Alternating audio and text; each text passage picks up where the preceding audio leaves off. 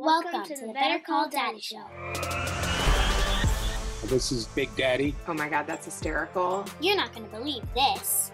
Oh my God. 5 stars. 5.5 stars. Papa. My dad is my hero. Grandpa, are you ready? I love a good happy ending. Oh boy. Hey. It's a phony baloney. And a tit for tatter. Hey, a lot of these things, I don't know where you're getting them from. It sounds like they're coming from when I look in the mirrors. Damn the public. Damn the public.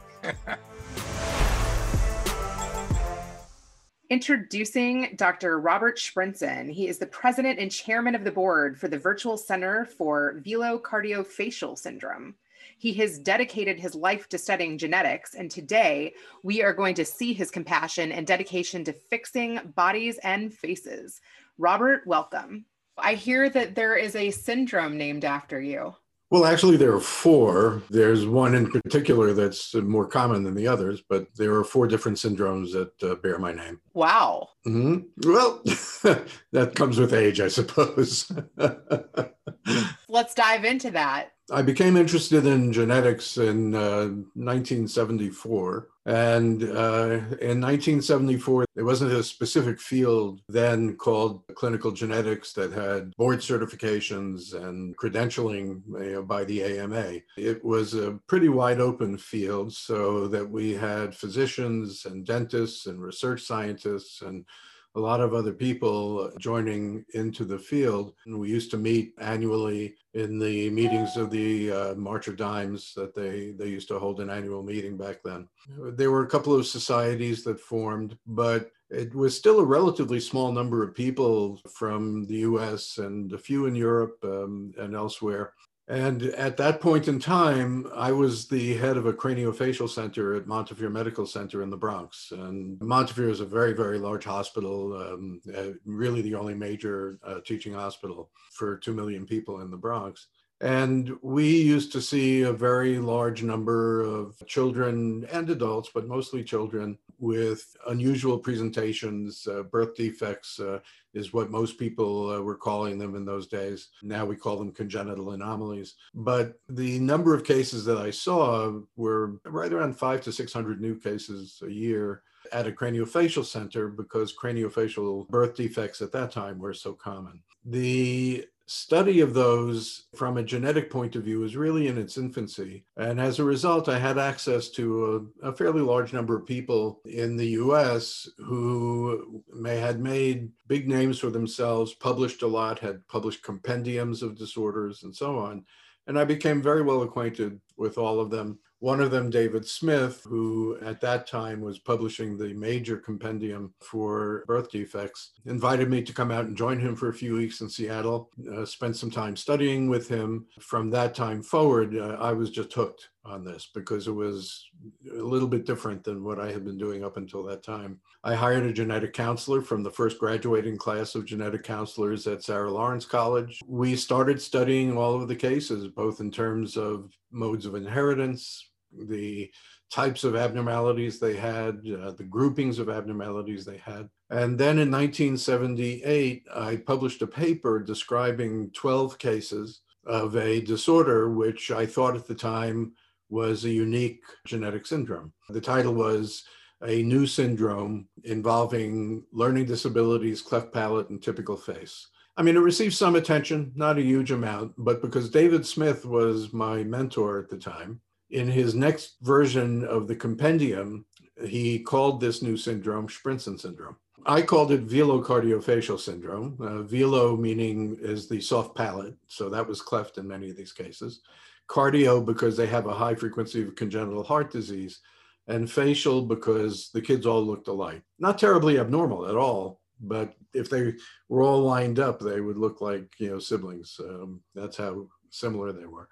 It actually has multiple other names too, because when I thought I was really the original guy who described it, I really wasn't. It was first described by a Czechoslovakian surgeon in Prague in the 1950s, 1954. Her name was Eva Sedlačková. So in Czechoslovakia, they still call it Sedlačková syndrome. And a pediatric endocrinologist in Philadelphia, Angelo DeGeorge, he had described a number of cases in 1968, and it was clearly the same disorder. So some people call it DeGeorge syndrome. Now, some people call it, because it has a distinct chromosome location, as 22q11 deletion syndrome, because there's a deletion of 40 genes from one copy of chromosome 22. I'm not crazy about the notion of having a disease named after me.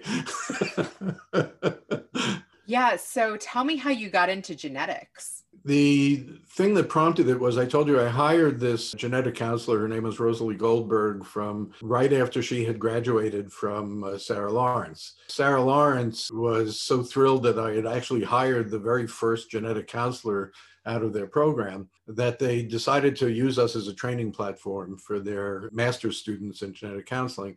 So we had a constant parade of individuals coming in who had an interest in genetics. And so I thought it wouldn't be a bad idea to bring David Smith, to Montefiore and have him give a lecture. And he blew everybody away. I mean, he was a very great orator. He was very humble. He was a pediatrician by training, but he was very, very clear on what he knew, and he was able to teach it extremely well. So people knew me. I was elected to the presidency of the Society for Craniofacial Genetics in 1983, I think it was. And so I also had administrative positions in the field of genetics. What are your thoughts about 23andMe? That's obviously a business. I think that they've taken advantage of the great interest in heritage and lineage, because they're not the only ones doing it now. Of course, most of the organizations, like the Mormon Church and others who explore heritage are doing exactly the same thing. It's just 23andMe, they're charging for it and, making money in the process. It's not that exact as you would think, in terms of locating your background. And I don't think that too many people think of it as a strong science, rather than as something interesting for people to look at. Have you done any sort of genetic testing yourself? On me? No. Yeah. I know where I came from. My father was born in a shtetl in Ukraine, in Medjugorje. And if you probably know Medjugorje, that's where the Baal Shem Tov was born. We know our lineage actually going back to the Spanish Inquisition. So. Oh, wow. Yeah, no, my grandma talks about that too. Well, my name Sprinson is obviously not particularly Ukrainian or Russian. At that time, it was part of the Russian Empire. The name, we found out doing genealogical searches, traces back to post-Moorish invasion of Spain. Family was from Seville and Toledo, in that area. The family name became Esperanza. Oh, interesting. But then they were kicked out during the Inquisition. Went to Venice ghetto, kicked out, went north into Bavaria. Name became Germanicized, and the rest is history. What was your childhood like? I was born in Brooklyn in a very nice, tight family. My father's one of 6 children, and they all lived in Brooklyn, close to or in Midwood on Ocean Parkway. That was very nice. And then finally, we moved to what in those days was called the country. And it was a great place to grow up. It was a good time. 1950s, growing up is a good time to grow up. Were your parents interested in science or genetics? My mother she was an avid reader, and she had been a volunteer nurse during World War II. My father was in textiles. So he was also an avid reader, and he was very interested in science, but his mind was a business mind, not a scientific one. How did you pick this specialty of something that applies to many women across the world and across the US? This is much more common than I realized. For women in particular, if they're thinking of having children, the prenatal testing that's done today is very sophisticated. And that's a whole different branch of genetics. That's prenatal genetics. The field I'm in, most people would call clinical genetics. We used to call this field dysmorphology, meaning the study of people who are unusual or dysmorphic. Before that, it was known as teratology. The word teratos in Greek means monster. So it was adopted for children who were very bizarre, and the label was attached. Getting involved was easy because, first of all, there wasn't anybody else who was really interested in most places. I mean, I did find it, but I think it found me also. Did you personally know anyone who had this? Who had what? Dysmorphia? Or? Oh, sure. Everybody does. Approximately 4% of the general population. So if you know somebody with Down syndrome, you know it. Can you detect this pretty early on? More and more is being detected through multiple different approaches. The laboratory tests that are done now for prenatal screening are very, very sophisticated. They don't even necessarily have to do either chorionic villus sampling or amniocentesis these days if there's a major anomaly. Some of them are detected by drawing maternal blood that can find proteins in the maternal bloodstream that indicate the potential of a possible problem with the fetus. 4D ultrasound gives you some really excellent pictures of the fetus these days, albeit maybe too late, relative to people making decisions, life and death decisions for the fetus. But I think that the number of approaches to identifying significant problems are so numerous that they don't miss too much if you're being very careful and watching. I think the issue becomes that obviously there's more sophisticated genetics going on in prenatal centers and large teaching hospitals and probably large cities. So, I mean, obviously in Chicago, it would not be a problem at all. In New York, it's not a problem, Los Angeles, and so on. But in less populated areas or more remote areas, it's probably less likely that you'll have access. How has this discovery impacted the children and the families? It's an interesting question. I think there are so many different factors that relate to the decisions that people have to make during pregnancy that it's really very, very complicated. It's not just science. It's morality, it's religion, it's attitudes, it's about the number of children you have, whether or not you have other children who have some problems. It takes really intense counseling by prenatal genetic counselors, to try to explain things in a way that is satisfying to the patient, but at the same time delivering the truth, whether it's not so bad or really terrible. I don't know that I would have the stomach to do that every day because I think it's a very difficult thing, especially in first pregnancies. I think that the ability to deliver information without putting a emotional, tag on it, I think is very, very difficult. I would definitely have a hard time with that too. Is there treatment? Of course. There are lots and lots of treatments for lots of disorders. I don't even think we scratched the surface yet, even though we have so many different possible treatments. But here's what I'll tell you, that in the old days, when I started, the old days being the 1970s, when the clinicians came out, diagnosis was made by sight and examination. You had to have a brain that could put patterns together in a way that made you say, well, that's Frackle-Snackle-Dackle syndrome, and that one's Dackle-Snackle-Frackle syndrome, or whatever it is, based on the pattern and how you recognize the gestalt of the look of a particular syndrome, or by analyzing the types of abnormalities that the baby has, and what is the probability that those things occurring together make up a particular syndrome. In those days, genetics, laboratory genetics, was at its very beginnings. I mean, we didn't know how many chromosomes humans had for sure until the mid-1950s. But then in the 1980s, molecular genetics techniques came into play. And now we can not only see individual genes, but we can see portions of individual genes, know how many there are, and we have full knowledge of the entire human genome. If people were paying attention about 15 years ago about the Human Genome Project closed because they had done what their mission was, which was to decode the entire human genome. And they finished 3 years early. The speed with which scientists have really taken off. My first meeting of the American Society of Human Genetics in 1981, I think. And at that time, the meeting had maybe at the most 400 people. The last meeting prior to COVID had over 16,000 people. I would say that's an increase in interest. You bet. And the field has spread from clinicians who used to diagnose by sight to now scientists who diagnose in the laboratory, and also genetic counselors and people who do prenatal genetics and so on. Have you seen miracles? Oh, sure. It's what keeps me going right now. Look, I'm going to be 75 years old in July.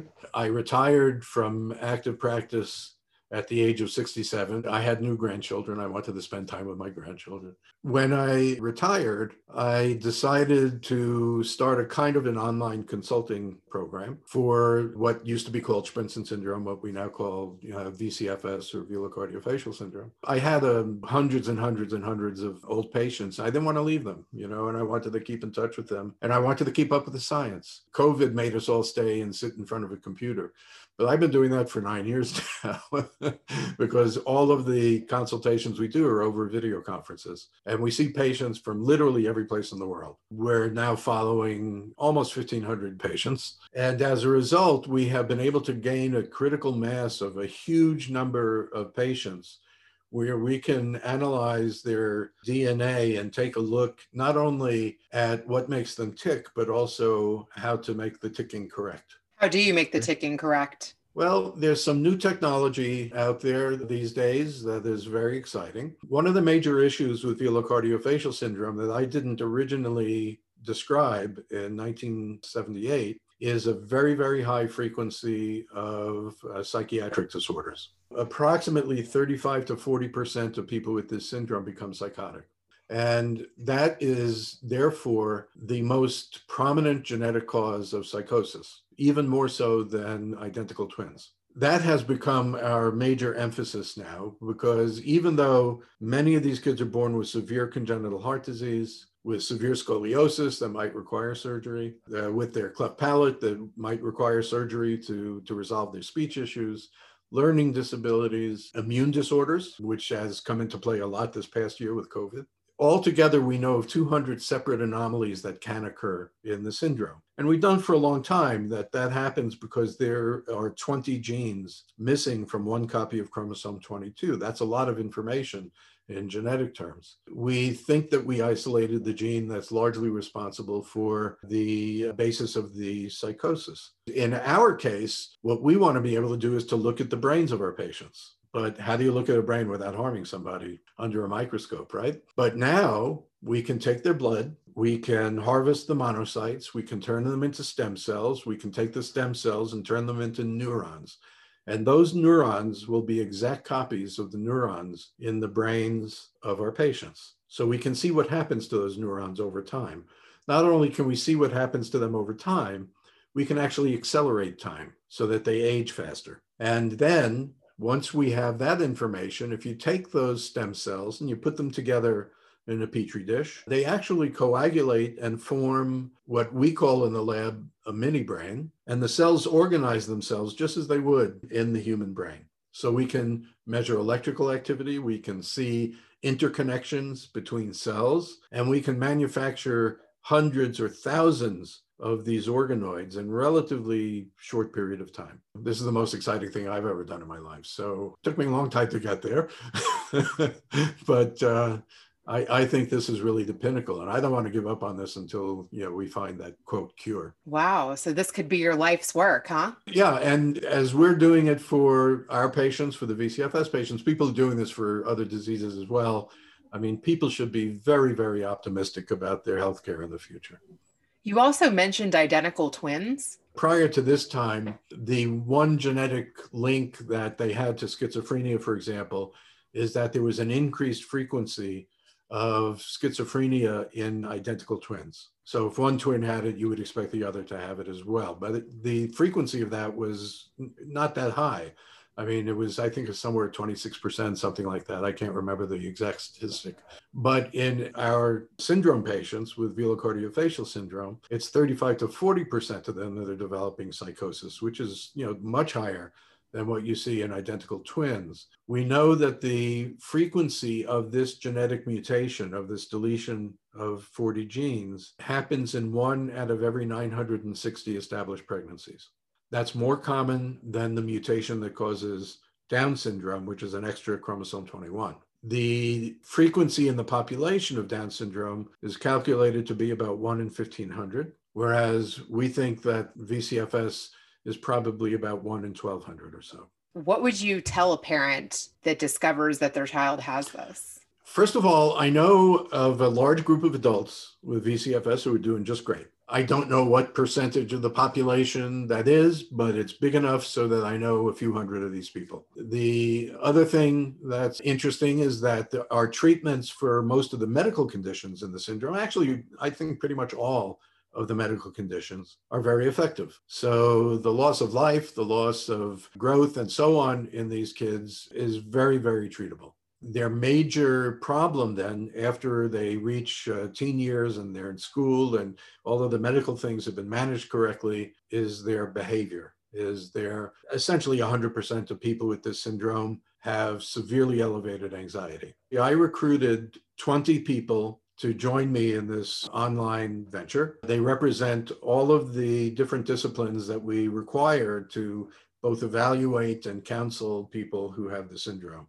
So I have a psychiatrist, I have a psychologist, I have a pediatrician, a geneticist, myself, a speech pathologist, an audiologist, you name it, we have that person on our staff. The difference is if you try to assemble a team like that in a hospital, you have no control over the quality of the people you're recruiting, except that they have to work at the hospital. We're a center without walls. So we have the team that we want, but every single person on that team is somebody who knows a lot about this syndrome. About a third of them are my former residents, and they know everything about this syndrome in their field. You said that you know a lot of adults that have the syndrome. 3 of them have written books. One patient in the US, one in Australia, in the United Kingdom. Did you read them? I wrote the forwards for them. Wow. I've learned a lot from the patients. I'll tell you a story. I don't know if you've heard of Quinn Bradley.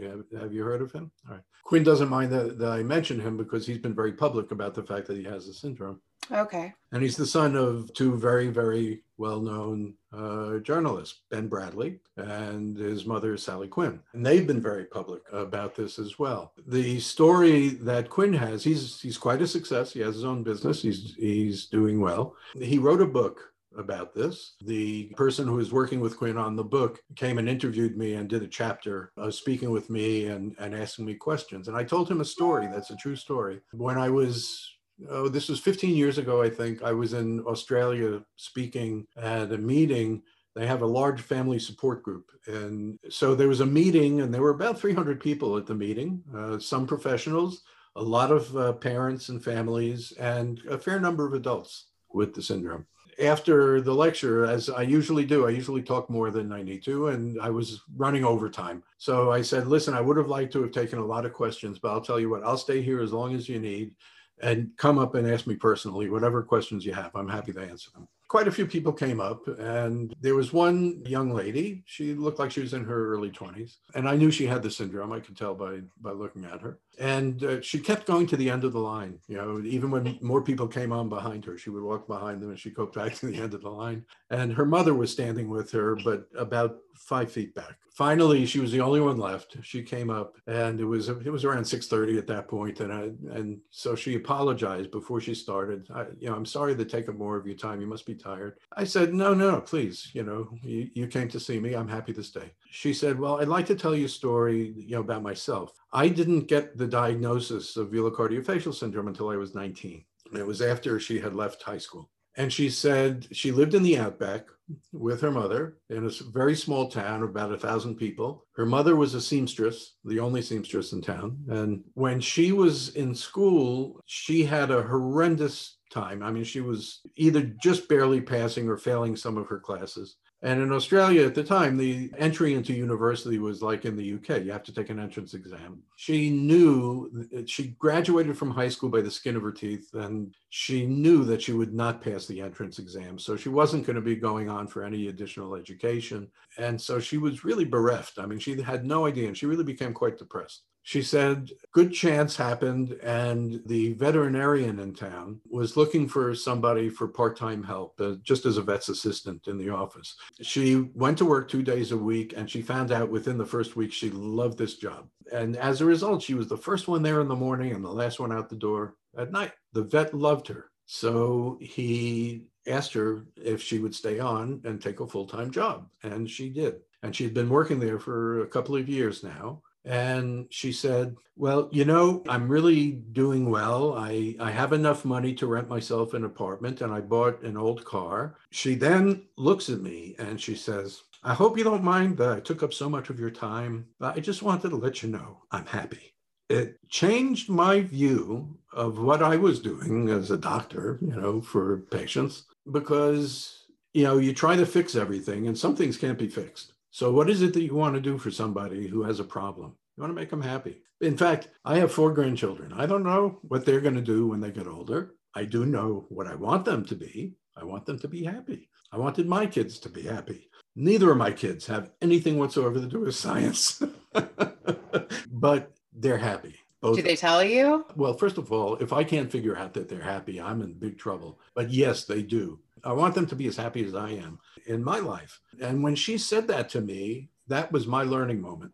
I changed everything I did after that. Have you helped other patients find happiness? When I was in the Bronx, we used to get a lot of referrals from Williamsburg or Borough Park in Brooklyn, and they were usually referred by their Rebbe to come and see us. They didn't let us treat them. They just wanted another opinion. Primarily, I think what was happening was that they were looking for information about finding a shidduch, and I think they wanted to understand as much as possible about what the problem was that afflicted their child. And so we would tell them, we understood that. That is fascinating. Yeah, it happens. I have no problem with it, by the way.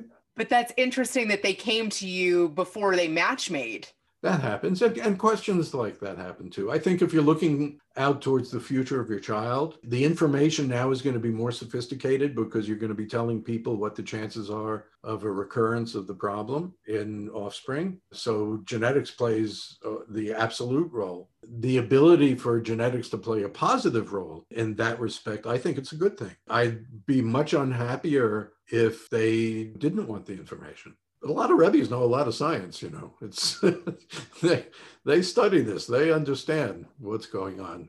But they want a professional to give them, the absolute emes, All right. Well, what is next for you? This project that I'm working on now with the scientists and the psychiatrists at Columbia is my main focus right now. Once we finish, the next step, I think, will be a clinical trial. Oh, wow. Okay. And how can people connect with you? If they can't find me on the internet, they're not trying. The challenge is spelling my last name correctly. And saying it correctly. Listen, if you can't say it, you're in trouble too. Okay. Is there anything you would like to ask my dad? Daddy, what do you think about Rena and what she's doing? Ooh, okay. I like it. Well, it was awesome connecting with you, and I will send you the episode when it's ready to air. Okay, very good. Thank you. Now, let's switch it over to Grandpa. What a fascinating conversation. And what's ironic about the conversation is that I just listened a few hours ago to Jennifer Doudna, who won the Nobel Prize of Chemistry for genetic. It's called CRISPR, where she was studying the molecules or the RNA of molecules, where you're able to use that almost surgically to repair DNA that could have things either wrong with them or is missing things where you can add to it. I've always had a fascination with genetic engineering myself. And when I graduated from high school, which is when Robert was realizing that genetics was going to be his cup of tea in 1974, that was something that I was thinking about pursuing in college myself in 1974.